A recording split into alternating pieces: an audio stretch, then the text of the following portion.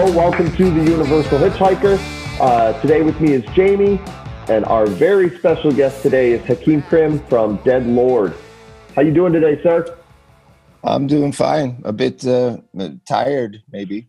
Hungover, but it's fine. Yeah, late night last night? A late night last night. And they tend to be like, it gets harder and harder the older you get. Terrible. Well, when you are partaking, though, you probably feel great. It's just afterwards where it's like, I shouldn't have done that. Yeah. But I'm But then only I feel like you don't 33, learn from your mistake and you do it again anyway. Yep. That's pretty much how it goes. All right. Let's talk and also about. There's a certain you kind of feel good when you're complaining about it. Like at least you're acknowledging it, that you're like feeling bad, and you kind of so you just there's something about that. Never mind. It's all the stories you have to tell afterwards too, though. Yeah. I would assume some things probably also end up being some material for songs as well. Some of the discussions. That's actually a way of saving. Like if you make a fool out of yourself, or you if you have a shitty night, to just save that from being just a total catastrophe, you can at least write a song about it. Then at least you got one good song out of that terrible, whatever it might have been. But then with a good song, then you keep wanting to have more and more terrible nights so that you can come up with more and more material.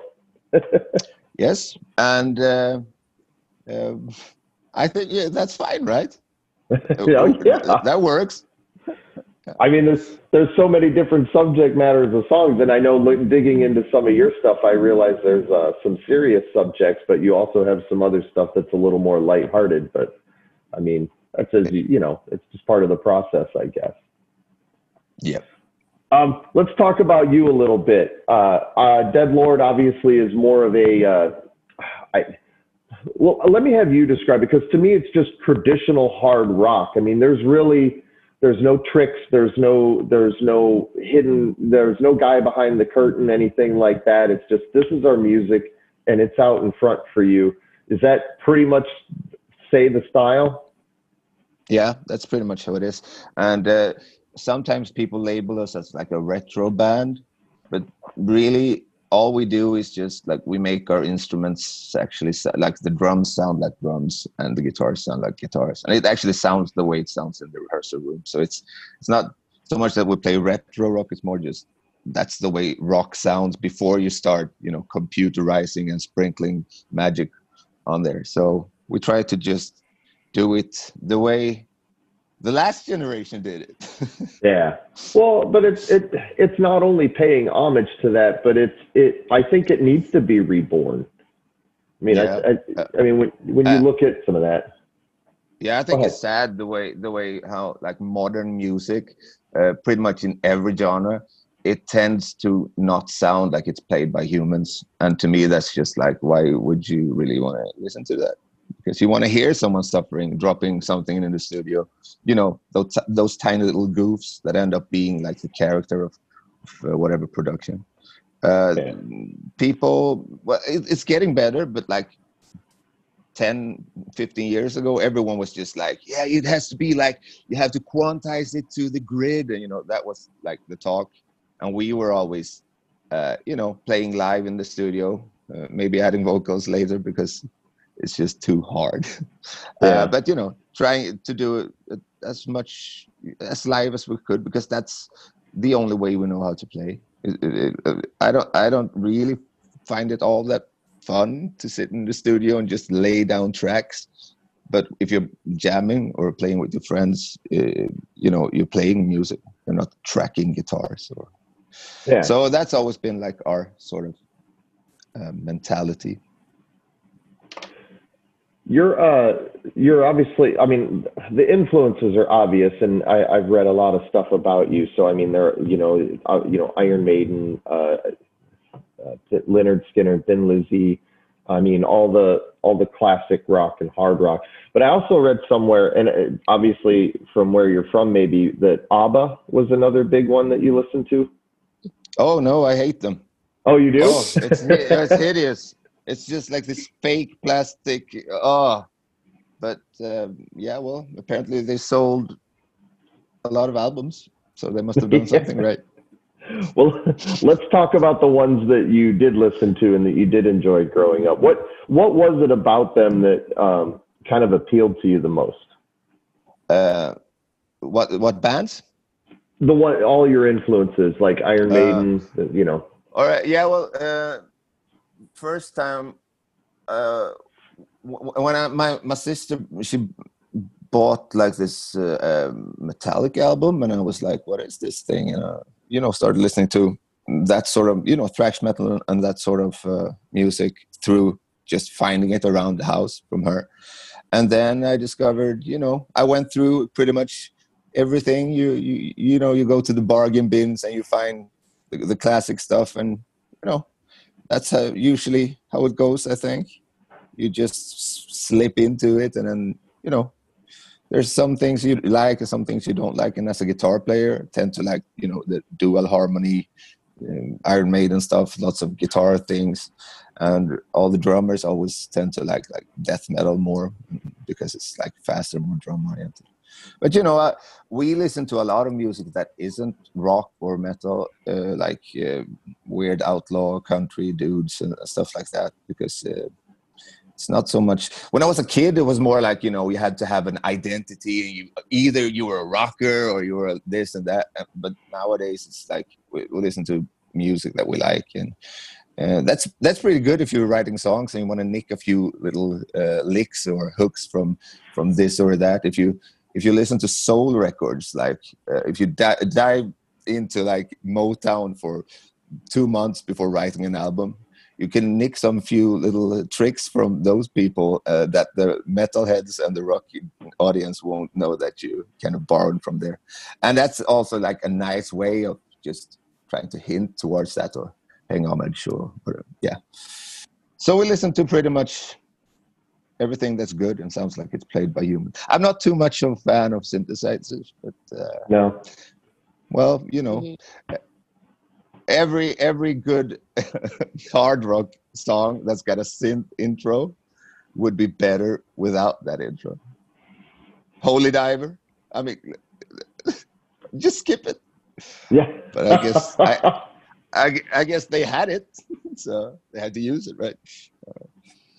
Well, as you look at the progression of music, well, let me ask you this. So, because I know that some of the influences again are classic rock. What about actually using the organ? If you get into stuff like kind of like what like Boston did, and some of those bands that really used an organ as opposed to a synthesizer or anything like that.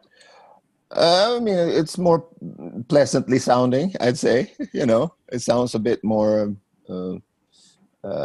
I just have a hard time with that plastic synth thing. And for some, like if you're into 80s metal, and I like some of that stuff, like Yngwie, and it wouldn't be the same without that DX7 just being there, because it's that's the sound of that era. But it's not something that I would really want to put on anything that I was producing or recording. So, if it's there, then it's there. But organs, I don't have a problem with them. They're big also. That's nice. Hefty. All right. Jamie, do you have anything about the music? Yeah, I was. So first, congratulations on the new album. That's awesome. How have your fans been responding to it so far? Well, a lot of likes, and I hope they stayed at home. I don't know. It's hard to really get a good feeling for that without actually being out playing shows, Right. because you can kind of, even if you release a sucky album, you can create your own little world.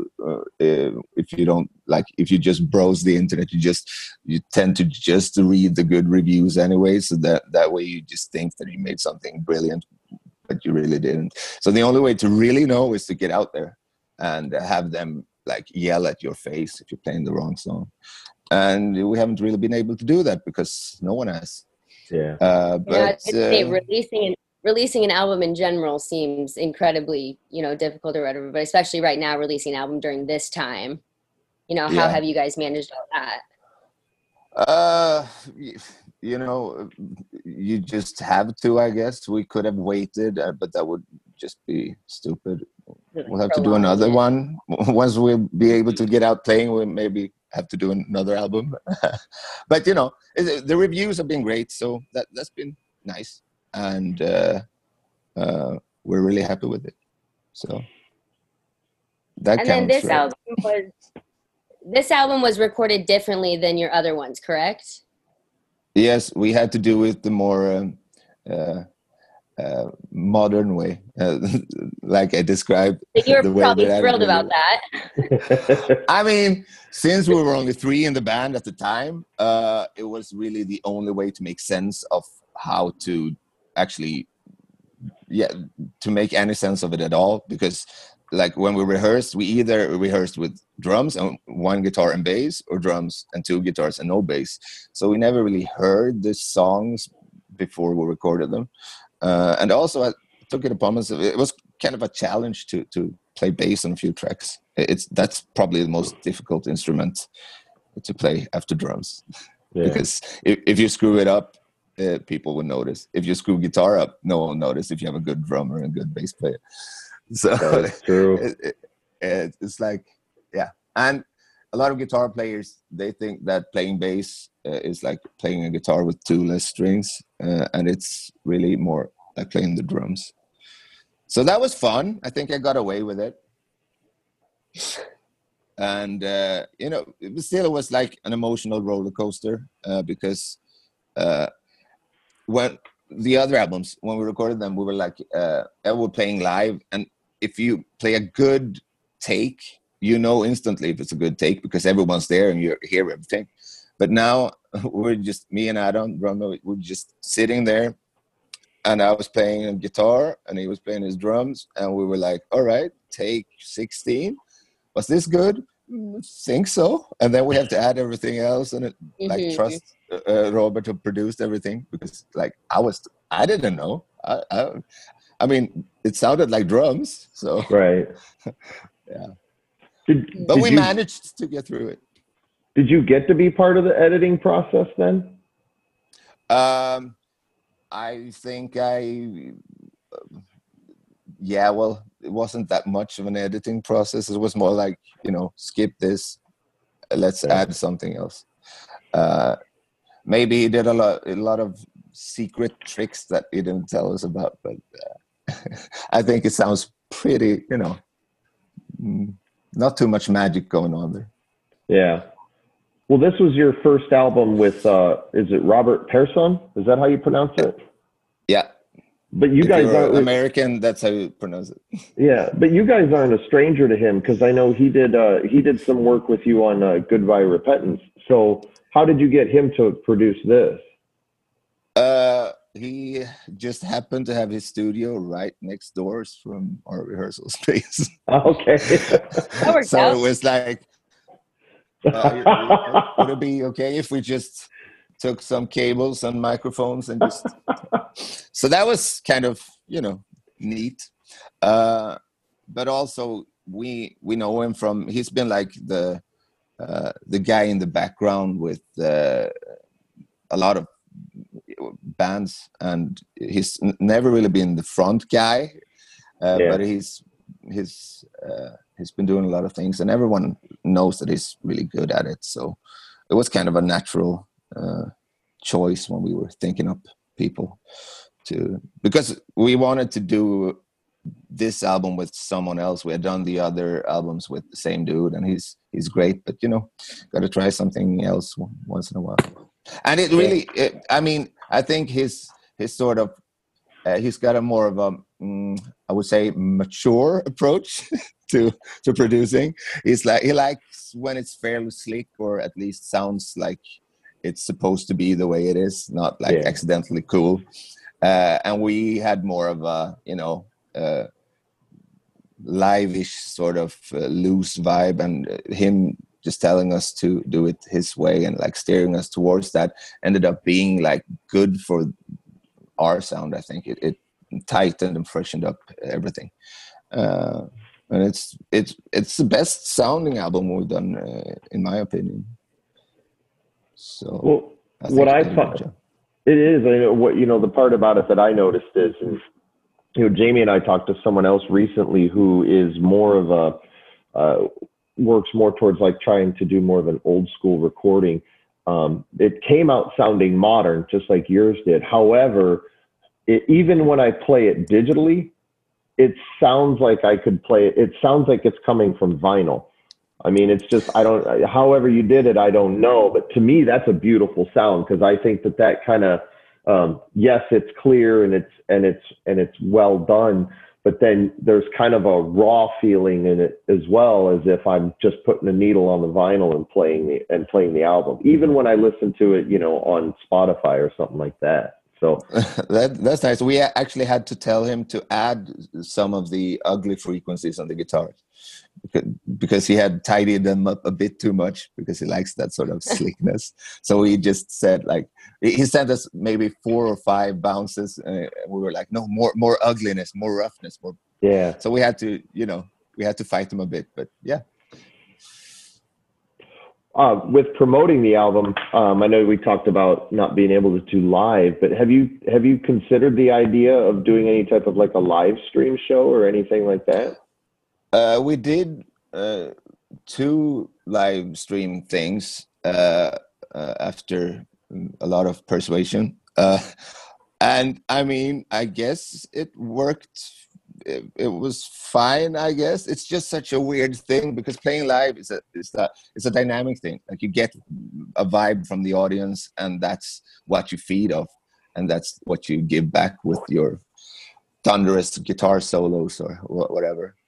But when you're standing in your your rehearsal room with one camera and you're like playing a song, it's like walking into the library and shouting.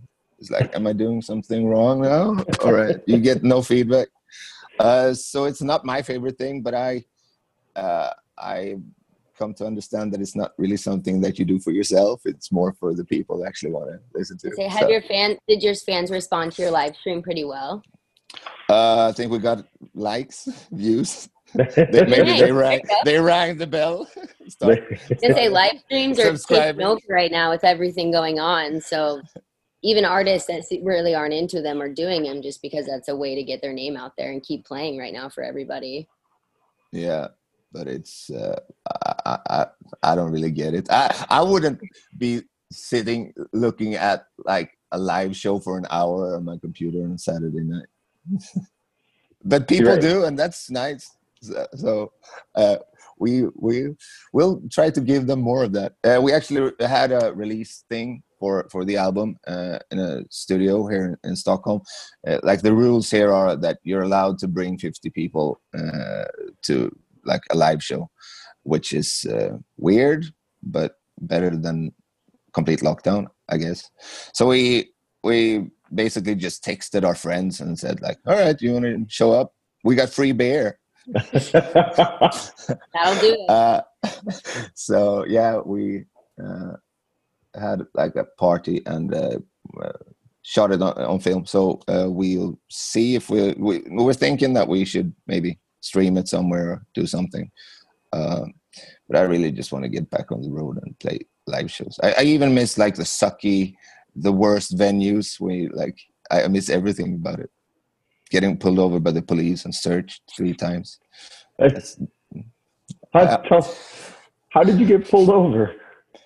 For some reason, it's always in southern Germany, where the officers tend to be a bit more, I don't know, interested in rock bands. Yeah, a few routine stops, and sometimes when you're crossing into a different country, they maybe don't search like the family wagon, but the shady van filled with pot oozing rock boys.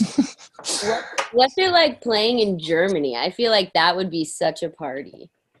Yeah, it's nice. So basically, if you play in Germany, if you do like a German tour, every town you go to like all different little small towns have their own beer. It's like a big deal, and they're so proud. So every beer you get is the best beer, which makes you drink a lot of beer. So that's nice. It's actually sometimes harder to get water at festivals than beer in Germany. So that's Germany, and the food is awful. Bockwurst mit Brötchen could be probably the worst thing you could get at the gas station. It's like these giant bockwurst that I'm standing there all day and all night, and But Germany is it's great. They're German, so everything works. It's on time. It's not like in Spain. Yeah, I've been told that German fans are probably the best at, I guess, the respect piece for the artists and making them feel welcome. I guess all of Europe, I've been told, is pretty much that, as opposed to America. Which how's America then? I guess there's just more of I don't know, an adoration for the artist. I don't know how to explain it. I've talked to a couple people in the past who really enjoy touring Europe as opposed to touring in America. And unfortunately, I've never really toured, so I can't tell you the whole dynamics of it. But Germany was one of the countries where maybe it's just that they appreciate the live shows so much because there's obviously a lot of restrictions and stuff with their social lives and everything else as it is. So they are really like into it in that sort of like if you imagine how a German person is, they're like tidy and very German. Yeah. And it goes with like this, it's the same with their like they have their vests and they have all the patches and they're like it's a certain style and I like it.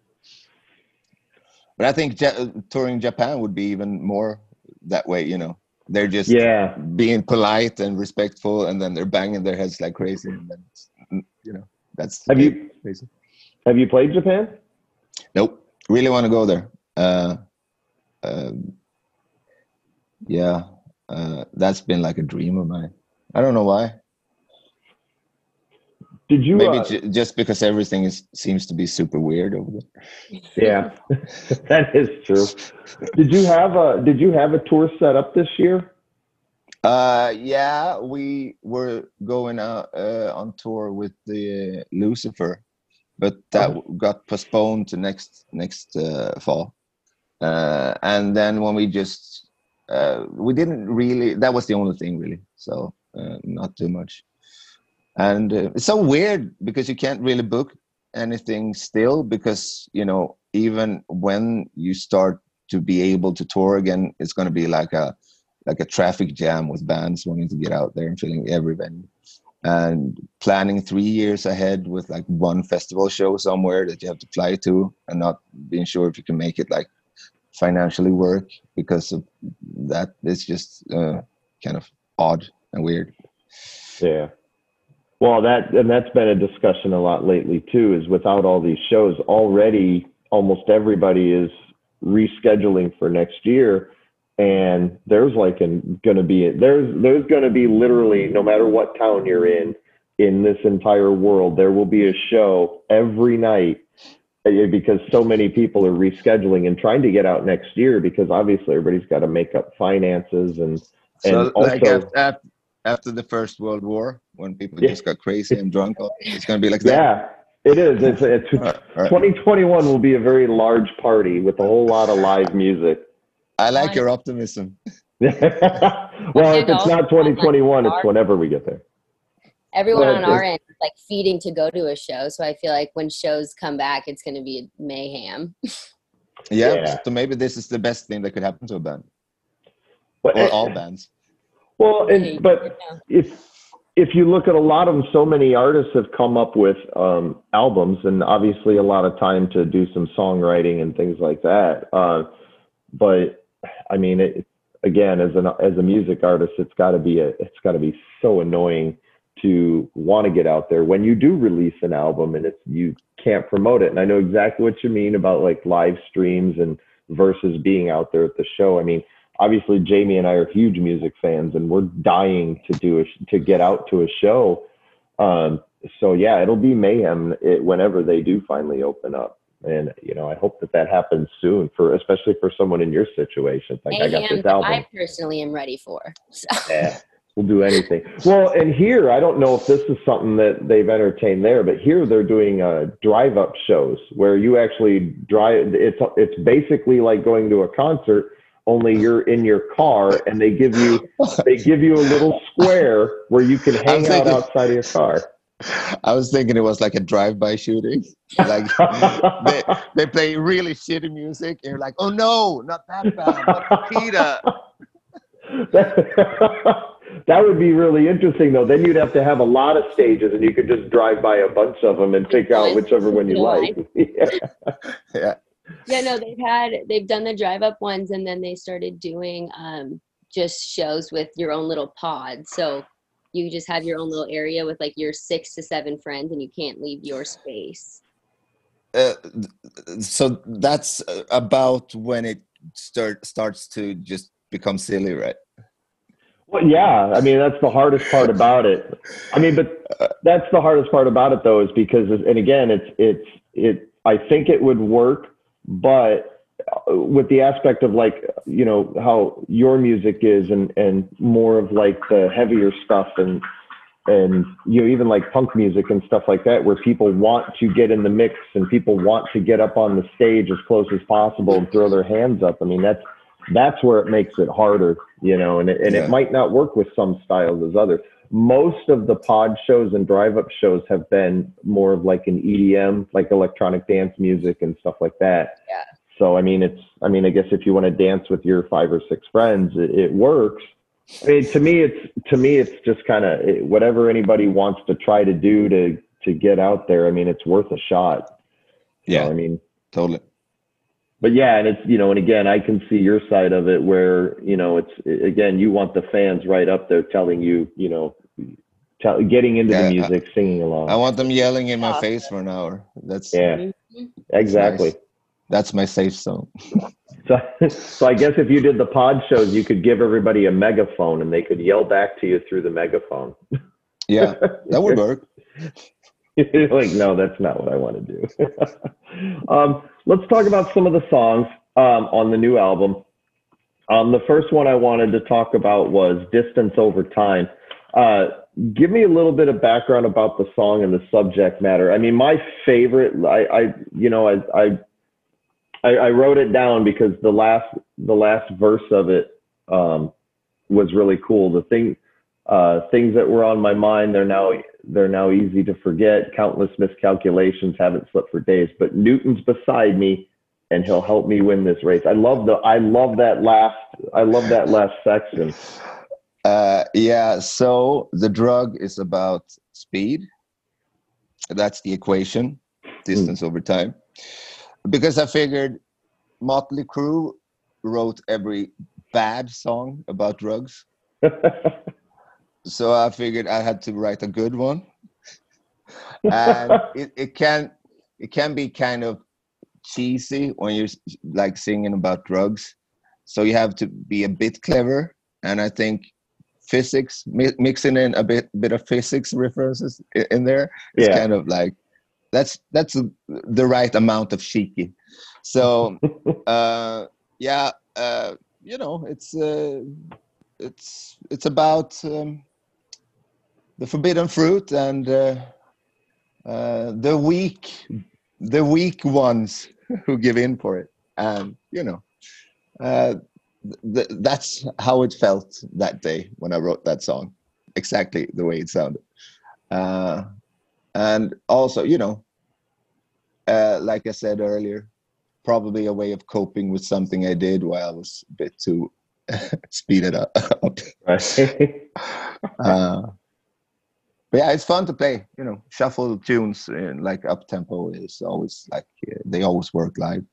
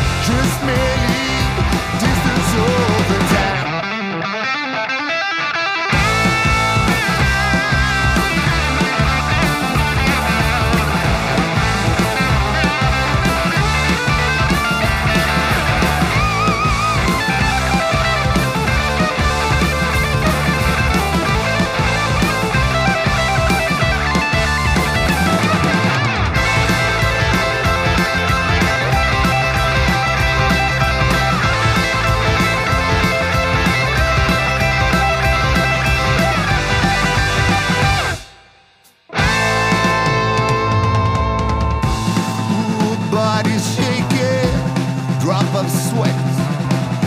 Things that were on my mind, they're no easy to forget. Countless miscalculations, haven't slept for days. But you just beside me and you help me win this race. Could it be I'm losing my mind from all this distance over time? Everyone's got their vices so wild, hot wiring with some distance over time. Woo!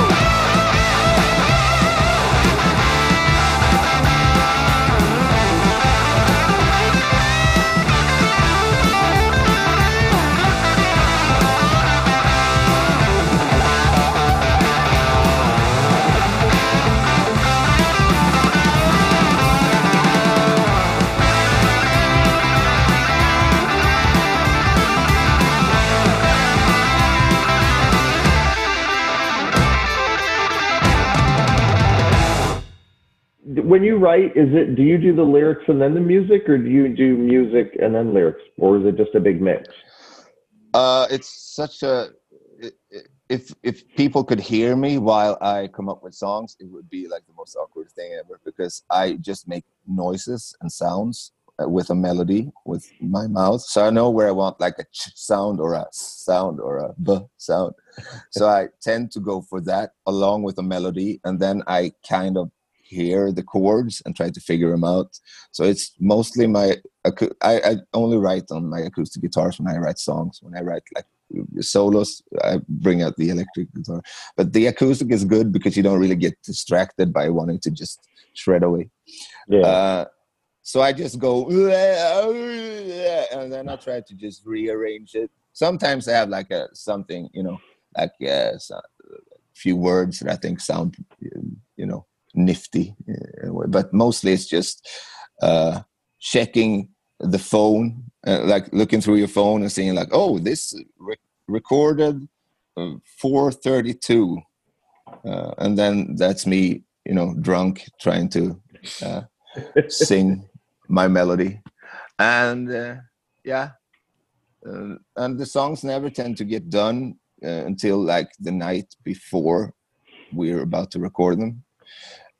Which is terrible. I get severe anxiety when writing songs and trying to make albums. But it tends to work. No one likes it, not me, not my bandmates, but it's working great. Yeah, 4 albums in. Yeah. So, and it's always been that. Is it you, or is it the whole band that writes then? I'm assuming you come up with the idea and then they come around you and help with all their parts?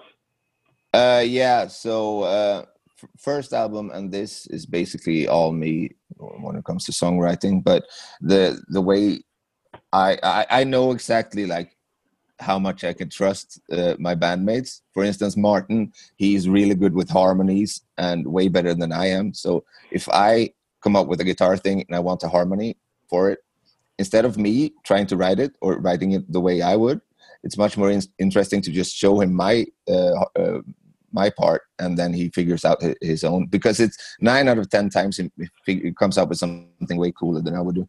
And it's the same with Adam. I have an idea of his I know his drumming style, and I know what he tends to do, and I always have him as like he's the guy I check with if the songs are cool enough, because he doesn't really know what I'm doing with my hands. If I'm just being like guitar nerdy and try to fit in as many hard chords and weird musical things in there, or if it's just like 3 chords and super simple, he can't really hear that because he's a drummer, so he listens to music in a different way.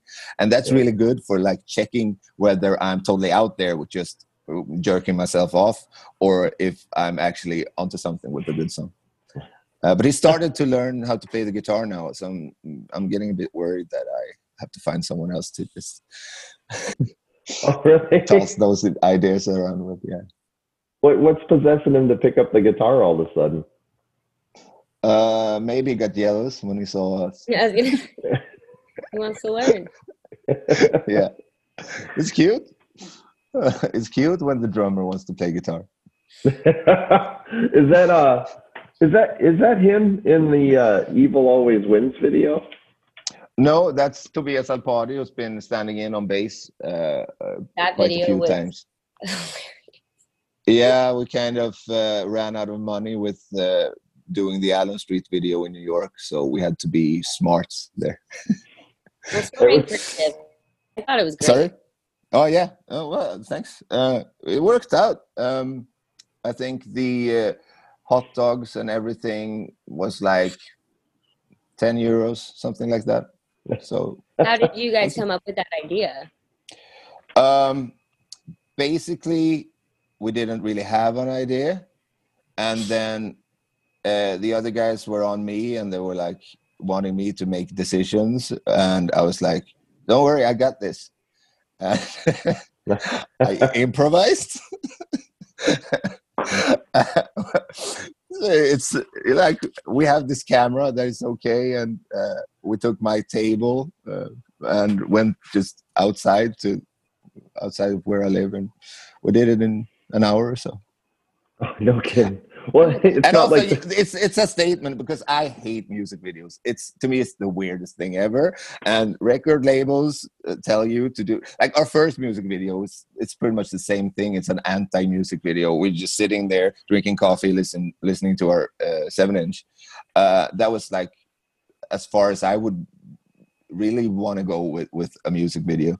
And then we've been trying to dodge doing videos where you have to like lip sync into a microphone, into a camera, or like playing your guitar like you don't really play your guitar, because whenever I look at music videos, I'm like, why is that guy standing by that church with no shirt on and playing a guitar, and why is he on top of a mountain now? And I don't get why do we need this? Is this what we're selling? All right. But then, I think we did 4 or 5 videos where we didn't even play our instruments. And then the Germans started to tell us that we needed a bit of lip syncing as well. But then we gave them the sausage video, and they couldn't really complain.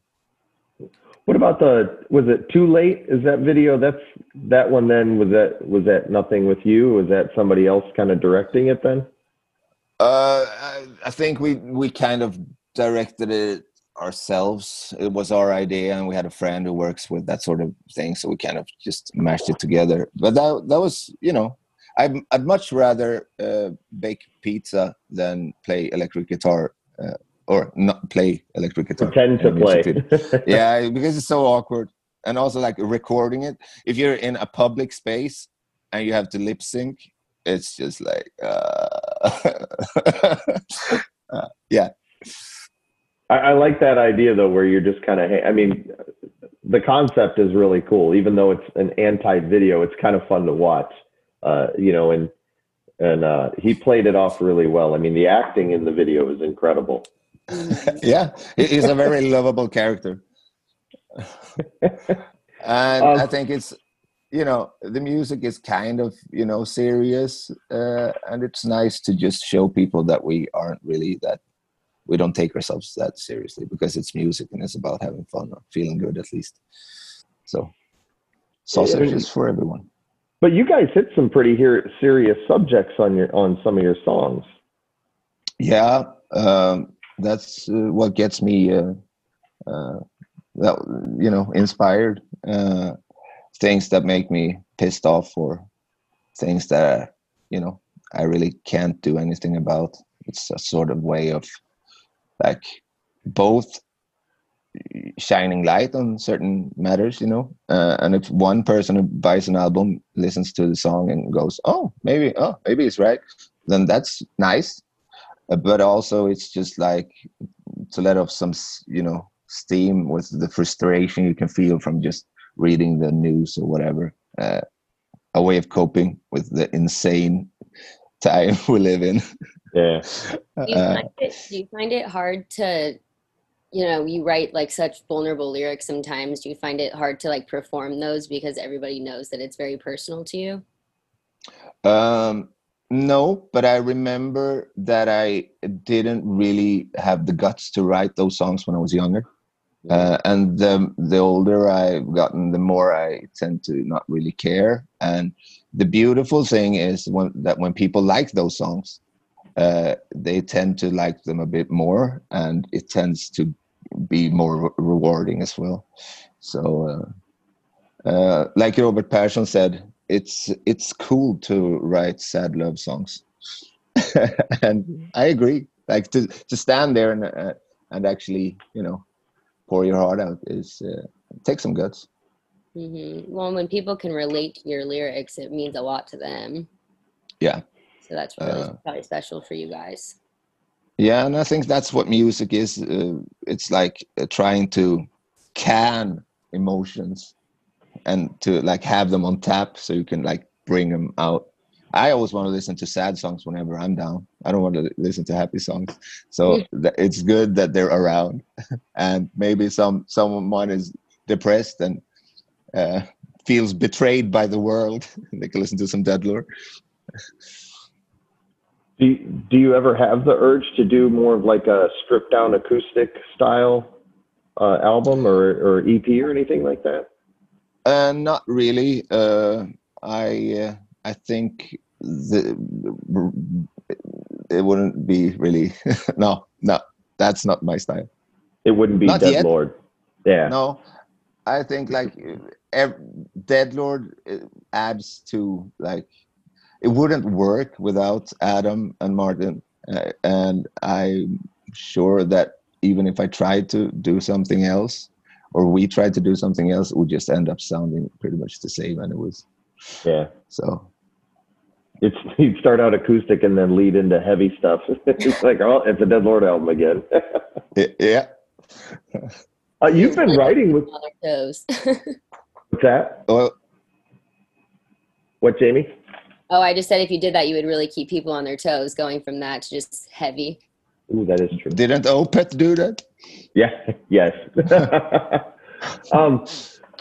You've been playing with pretty much the same guys for 7 years now, right? I know you had one change this year. Yeah. Actually, the bass player, Martin, he joined maybe 2 years in 2015, I think. But yeah, it's been me, Adam, and Martin since then. And Ole decided wanted to do other things. And I mean, that's fine. We've been, imagine touring a lot and living this close to each other. So we had our ups and our downs. Yeah. But yeah, still works. We still like it. It's still fun. Yeah. So that's the main part. I think when it stops being fun, that's when I think the fans can tell immediately. Mm-hmm. I mean, we've all seen those rock bands from the 70s and 80s, and you can tell that like they don't even like doing this anymore. Yeah. What's the name of that guy from the terrible band? Neil Motley Crue. Oh, Neil. Vince Neil.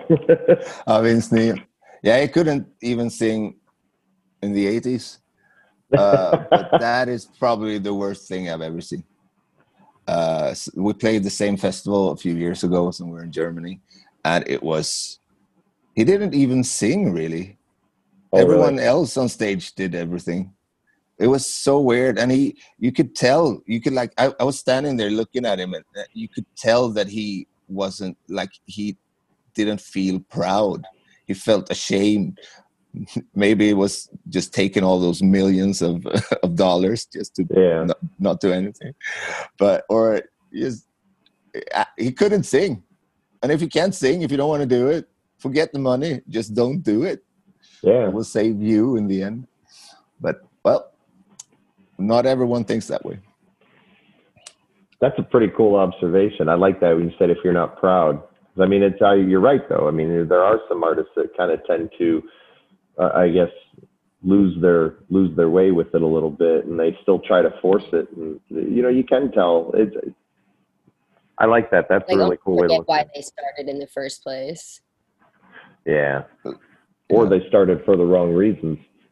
Right. Yeah, Yeah, I think a lot of rock bands, especially from that era, started for the wrong reasons. Yeah. But you could start for the wrong reason and keep on for the right reason. Like keep on going for the right reason. So, you know. So obviously this is still fun for you. There's a lot of, you know, blood, sweat, and tears that goes along with this. And you're 4 albums in now. Your first album was on High Roller Records, but then you signed with Century Media. Tell me what that was like, because Century Media is kind of obviously a bigger outfit. Yeah. So basically, when we started the band, I didn't really know anyone in the business. I had a friend of mine, Sven from Antichrist. They had made a deal with High Roller, and I just basically asked him to give me the email address for that dude, and then it kind of took off from there. So we just started playing Germany immediately, and that was good because there are a lot of them, and they got money. So it kind of helped us get out, and that's how we met, like the Century Media people, and they've been super cool. They got they're always like showing up at shows, and they've been really great. So hopefully they want to do another album with us, because that was our third on the deal that we did now. So you did a 3 album. Is it album by album, or you had a certain amount? We did. We signed for 3 albums with the Century Media. It was like a 1 album 2 option thing. So if the first album was selling okay, they would do the other 2. Oh, okay. And now this seems to be selling pretty good. So hopefully we'll get to experience that exciting feeling of just severe anxiety of writing another album. Have you already started writing some stuff? No, I'll do it the night before entering the rehearsal room. All of a sudden, there it is. I have nothing to write about now. Nothing's happening. Yeah, that's true. Like, the only thing I could write about would be like Trump, basically, and I don't really want to do that. Yeah, that would be an angry album. Yeah, that would be a very angry album. So, because, I mean, you said that you write pretty quickly, but you also mentioned it's pretty chaotic for you and everything. And I can't imagine how hard it is to do that process. Do you find it hard to like land on what you want? Because I feel like I would be switching lyrics constantly or going back and changing it all the time. I agree. That's probably why I try to do it a bit faster, like removing a Band-Aid. And Nick from the Helicopters explained to me, he tried to comfort me, I guess, when I had anxiety after recording an album. He was like, well, you don't regret an album, you just make another one. And that was like, all right, actually, he's got a point. Like, if you write a song and you're like listening to it a year or 2 years after you wrote it, and you're like, oh, could have done that better, that won't really help anyone. So you just write a new song and hopefully learn something from that first song. It's not like sports. You don't have to be best at it. It's not like a competition. A song is a song, and that's how it came out. Then that's the song. It's like, remakes of old movies, or like when they like re-released Star Wars and they put crappy CGI in there. Yeah. Like as soon as you are done with the thing, when you release it, it's not yours anymore. You just leave it and you don't think about it. Make another movie, make another album. Don't overthink it. Yeah. That's a unique way of looking at it. I didn't even think about that. Do you have a song on this album that you are most excited for?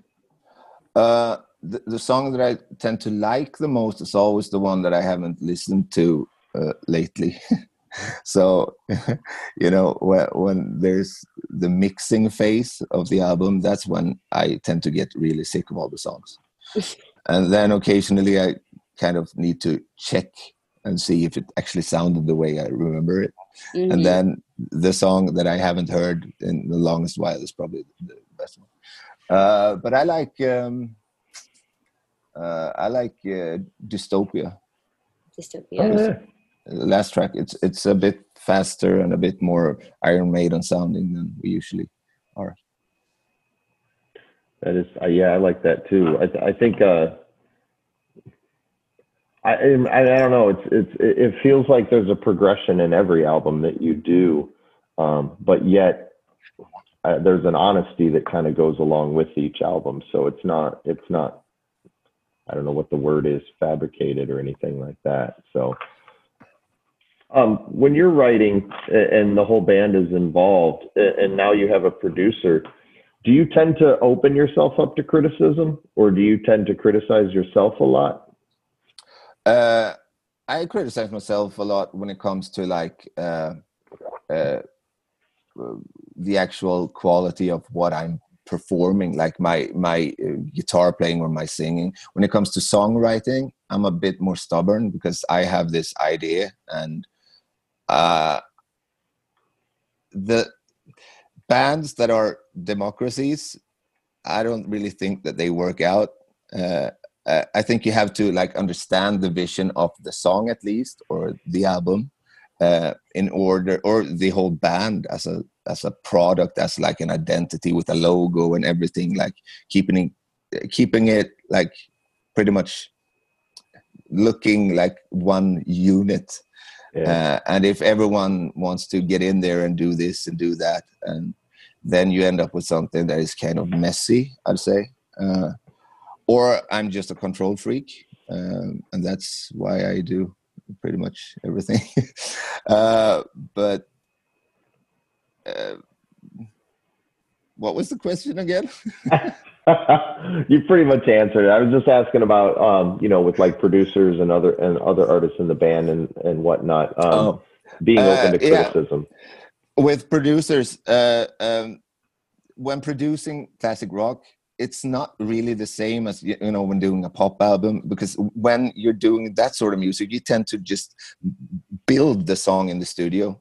But with a rock band that has like 2 guitars, 1 bass, and 1, that's the soundscape, and it's pretty much set. And you add a few tracks with harmonies, and you add a few acoustic guitars, but it's pretty much, what producers, or the producers that we have worked with, what they do is like we tell them to increase the mids, and to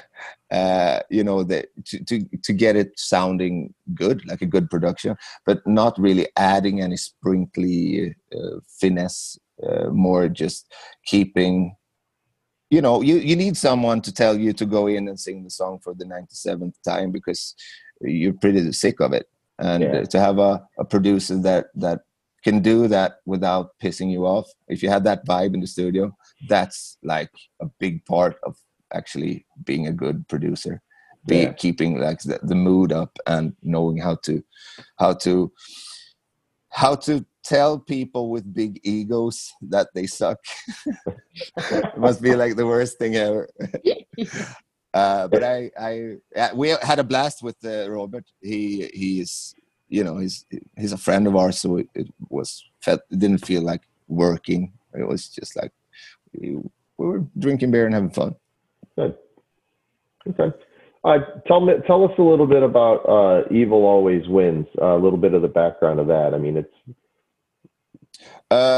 So that was the last song that we wrote for the album, and we were thinking like we need a 10th song, and I had like, how about these standard chords? Let's steal this AC/DC riff, and let's mix it up with some Kiss and see if people notice it. It's TNT, like the verse guitar. It's TNT, and then you add like that sort of Kiss. Yeah, it's just those 2 things, and in a different key. But with the vocals on top of it, it isn't that noticeable, and it's more fun than, we didn't really steal anything. We just kind of made something out of what was already in the ether. Oh yeah. But yeah, so that song was not really a song. No lyrics, no vocal melody, no real, just guitars and drums, just a skeleton. And I sat up till 6 a.m. and tried to figure something out. And I thought it sounded a bit, too happy with the tempo and like the standard chord progression. With like, it sounded like a bit too kind. So I thought, how about singing about how evil always wins? That maybe could make up for some of the happiness. You can't have too much happy in the song. And yeah, exactly. And it's nice to, like, instead of writing songs or lyrics from the perspective of like being a preacher, like Rage Against the Machine, becoming the villain and being like that guy, and having that sort of perspective in the song writing is way more fun. To stand on stage and just go, whatever. So have you listened to your album all the way through? You said you listened to some songs, but then some songs you don't listen to for a while. Sometimes when I'm like, if I've had a few beers and I'm on my way to town and I'm like in a good mood, then maybe I could do it. But most of the time, I just tend to not really. I prefer to listen to other people. Yeah. But I quality check the album before it yeah, obviously, yeah. So, but I'm not one of those. When I was younger, I used to enjoy listening to my demos a lot, but I think that was because I didn't really know what to do with them. I didn't have a band, and I just needed to like see if I actually wrote real songs or if they sounded like fake songs. Yeah, if they were good enough, basically. So who do you listen to right now when you're listening to music? Let me check what my latest thing was. Gary Rafferty from the album Night Owl from '79. Oh. It's kind of 70s lounge music. Gary Rafferty. Do you ever listen to? Go ahead. Sorry. Yeah, no, that was it. I don't know. I listen to basically dad music is what I listen to. Dad music. Yeah. The occasional Bob Seger song, Townes Van Sant, dad music. That's awesome. Do you get into like more of like the yacht rock and stuff like that, or do you tend? Well, I guess no, yacht rock wouldn't really be your style because it still adds synthesizers and things like that. So yeah, definitely not on your list. Like there are some bands that have synthesizers, like that use synthesizers that I do listen to, but they have really, really good guitar players to make up for that. That makes me then I can stand it. Like if I know that there will be a kick-ass guitar solo after that little twinkly bit, then it's okay. So like Dio. Yeah, like Dio. And then when Van Halen started to get into that, you were probably okay with them, or was that too much? Van Halen is more of a mood than a music style. You just mixed yourself a few cocktails. You're feeling kind of loose. You open a bag of whatever. Yeah, that's Van Halen, and it's not for every day. But I like Van Halen. I mean, they're a silly band in a fun way. And if you're like, imagine Van Halen without synthesizers, that wouldn't work. Yeah, that's true. But they did do it a bit too much there with Jump. They went over the top there. So you were more partial to the earlier stuff then, obviously.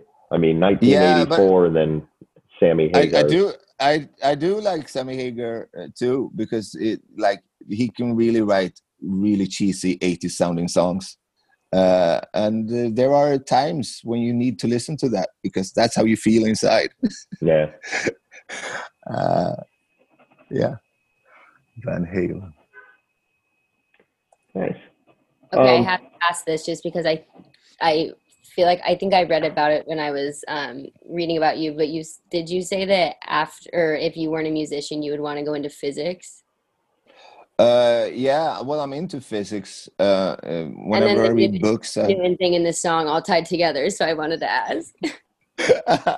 yeah, I'm just sneaking it in there. Yeah. No, it's my little, thing. Whenever I want to get away from, I just read books about, or look through like lectures. There are a lot of lectures with like the original cool dudes like Richard Feynman that are up on YouTube, and Yeah. he's also like a great teacher. Is really really hilarious. So and like he's got this vivid way of just engaging people. So I tend to like that sort of stuff, but I don't really want to study it because It just interests you, yeah.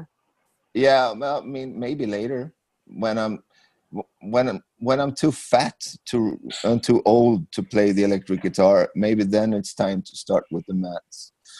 But I mean, it's good to like know that there's like a best before date with rock music. It's a young man's game, maybe. Yeah. I don't want to see some 50-year-old dude with too tight pants and like a stomach that's just hanging. It's just, I've seen it too many times, and I know that it's not the way rock's supposed to be. So maybe that's when you start studying. Imagine to start studying physics. Yeah. So you've got a time frame on the music, and then when you're ready to start looking at a second career. Well, not a time frame on the music, but on the rock playing. Yeah. Or I could try to work out and not get fat. And it would probably save me. I would get away with it a bit longer. We'll see. Picking up the acoustic could be another thing. And then doing more of the softer stuff. Yeah. But a few, it's rare, but some bands still like are able to actually play rock the way it's supposed to. AC/DC did it, Motorhead did it, but I guess it's over now with those two bands. Yeah. But they kept some sort of grace, or they didn't make fools out of themselves. No. What about? And what also they seem to like it. They actually, you could tell that those bands, they loved the whole thing. It wasn't about drugs or fame or money. It was about the wonderful stupidity of just being up there and just sweating for 1.5 hours. What if you take it down a notch and look at bands like the Rolling Stones that are still touring these days? Yeah, I think, well, they never really had any idea what they've been doing, I think. It's like, if you listen to their songs and you just listen to like the bass, it's impossible to say what song it is, because it sounds like they're playing different songs. And for some reason it works. And I have never heard another band that can do that the way they can. So, I mean, Keith Richards seems like a really nice guy. Yeah. He's kind of like, all things considered, like who he is and everything he's been through, he's really humble. Seems humble, at least. Well, so yeah. It seems like they still enjoy what they do, though, too. I mean, I like when you were talking about like Vince Neil and some other bands where they make it look now, or not even make it look, but they try not to, but it looks like it's work and like they don't really want to be on the stage. You know who didn't enjoy it? What's that? Beatles. They didn't enjoy it. No, they invented it. They didn't know what, like, they created a monster, and it of course you couldn't really do it. It didn't work. The technology to have those shows wasn't there, so it was a shocker, I guess. But they didn't really like playing. They wanted to just release albums.